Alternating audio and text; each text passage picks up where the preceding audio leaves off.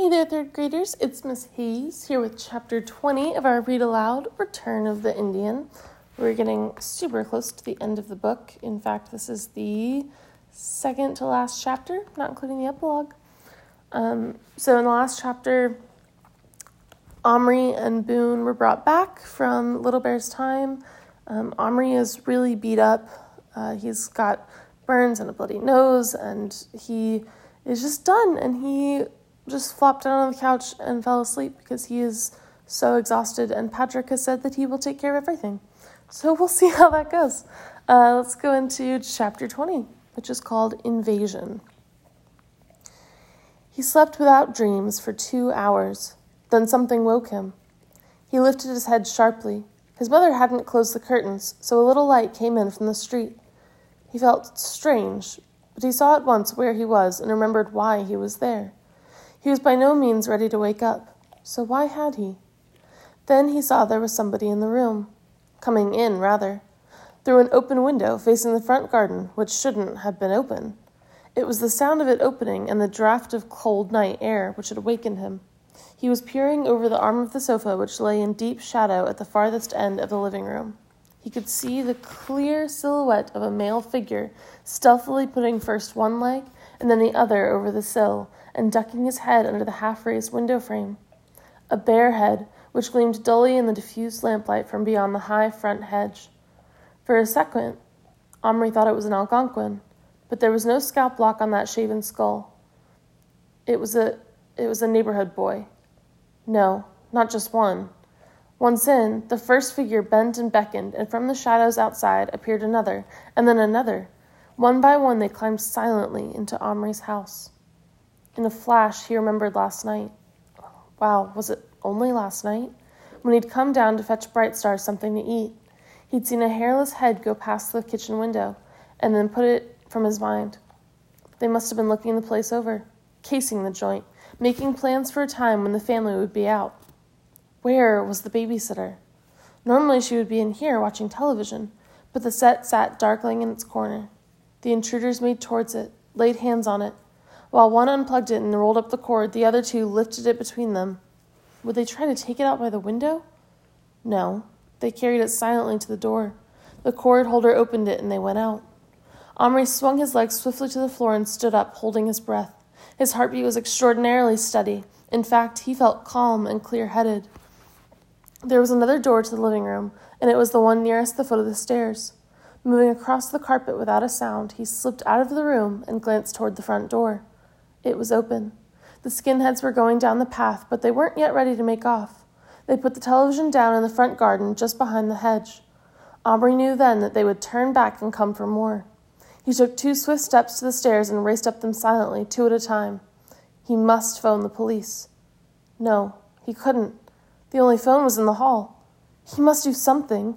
He couldn't just let them get away with it. It was bad enough they made his life a nightmare in Havel Road, without invading his territory, too.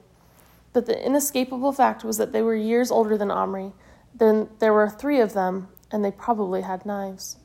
He reached his attic bedroom out of breath and opened the door as quietly as he could. He stopped. It was full of strange, small lights and flickering shadows. The first thing he saw was Patrick, fast asleep on cushions on the floor. Then he noticed that the cupboard had been returned to the top of the chest, and so had the seed tray. There seemed to be a lot of activity going on its much trampled earth surface. Omri moved forward to take a closer look. An astonishing scene met his eyes. The ruined longhouse had been turned into a sort of scratch hospital. Clean pages, evidently torn from a notebook, had been laid on the floor. In a double row, with a walkway between their feet, lay a number of wounded Indians. They appeared to have been well looked after. The ones Omri could see through the holes in the long house roof were bandaged and covered with warm blankets, made of squares cut from Omri's sport socks. He recognized the green and blue stripes on the white toweling. Brightstar's was there, her baby tied to her back, moving among them with a bucket, giving them drinks. At either end of the building burned a small fire of matchsticks and shavings of candle wax, each tended by an unwounded Indian. Around the fires, wrapped in glove-finger sacks, more braves lay asleep. Omri's eyes went to a bright light at one end of the seed tray. The stub of the candle had been stuck into the earth and lit. Around it, muttering and chanting, Little Bear moved in a slow sort of dance. His shadow, hugely enlarged, was flung all over the walls of Omri's room, and the thin, weird, wailing note of his chant struck Omri's heart with sadness. Near the candle was a paddock. It was like a graveyard. Laid out on the grass were some small, still shapes covered with squares of white cotton, blotted with drops of red. Omri counted them. There were 8. 8 out of 40. And all those injured? How? When they had ambushed the unsuspecting enemy with far superior weapons. It took only a few seconds for Omri to take all this in. Then, out of the depths of the longhouse, bustled a little figure in blue and white with a tall, flowing cap. "Well," she exclaimed when she saw him, "here's a nice how do you do. Call this a casualty ward? I'd rather be Florence Nightingale. She had it easy. Whoever let these poor, simple fools loose with modern weapons ought to be shot themselves." "What happened?" asked Omri, dry-mouthed. "What was bound to happen? They were shooting each other.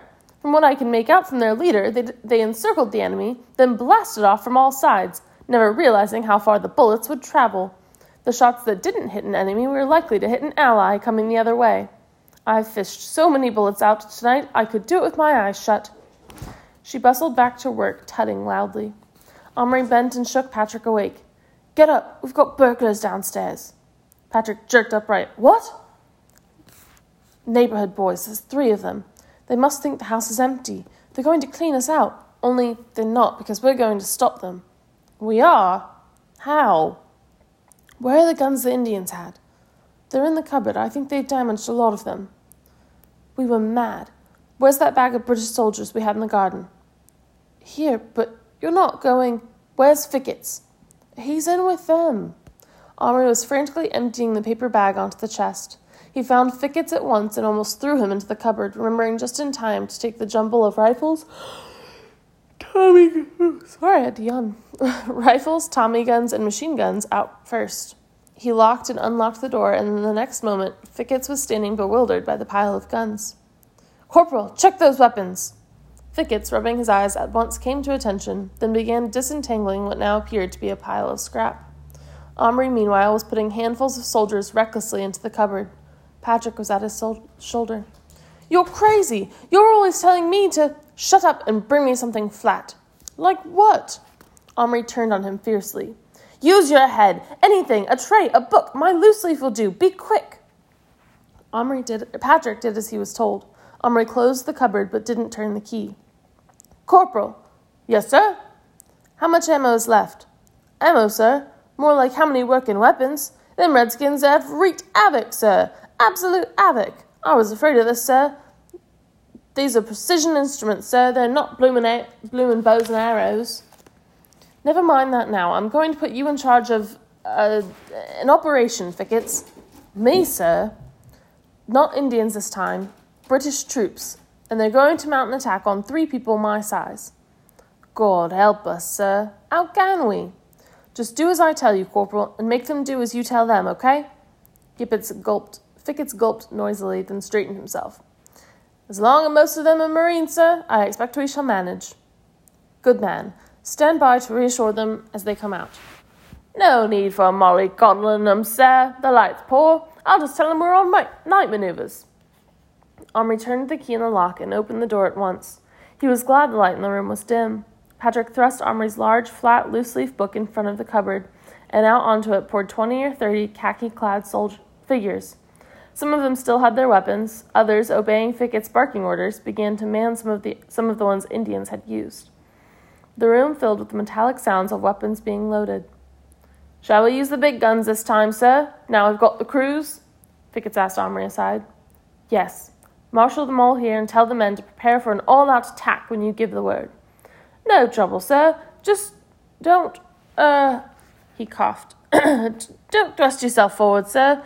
They haven't spotted anything unusual yet, if you take my meaning."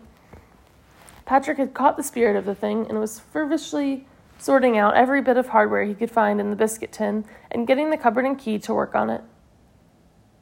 Soon the men who were armed with light arms, machine guns, portable anti-tank rockets, and even a bunker buster, a Milan missile, were in position, drawn up on 3 sides of a square with their backs to Omri. Though this was a formidable array, Omri did not feel even the faintest scruple, which means he didn't feel bad about it. "Fickets," he whispered, "I'm going to transport you all. When you can see your targets, give the order to fire at will." "Sir!" "And don't worry, nobody's going to get hurt." "You hope," muttered Patrick as they started down the darkened stairs. And that is the end of Chapter 20. Stay tuned for Chapter 21.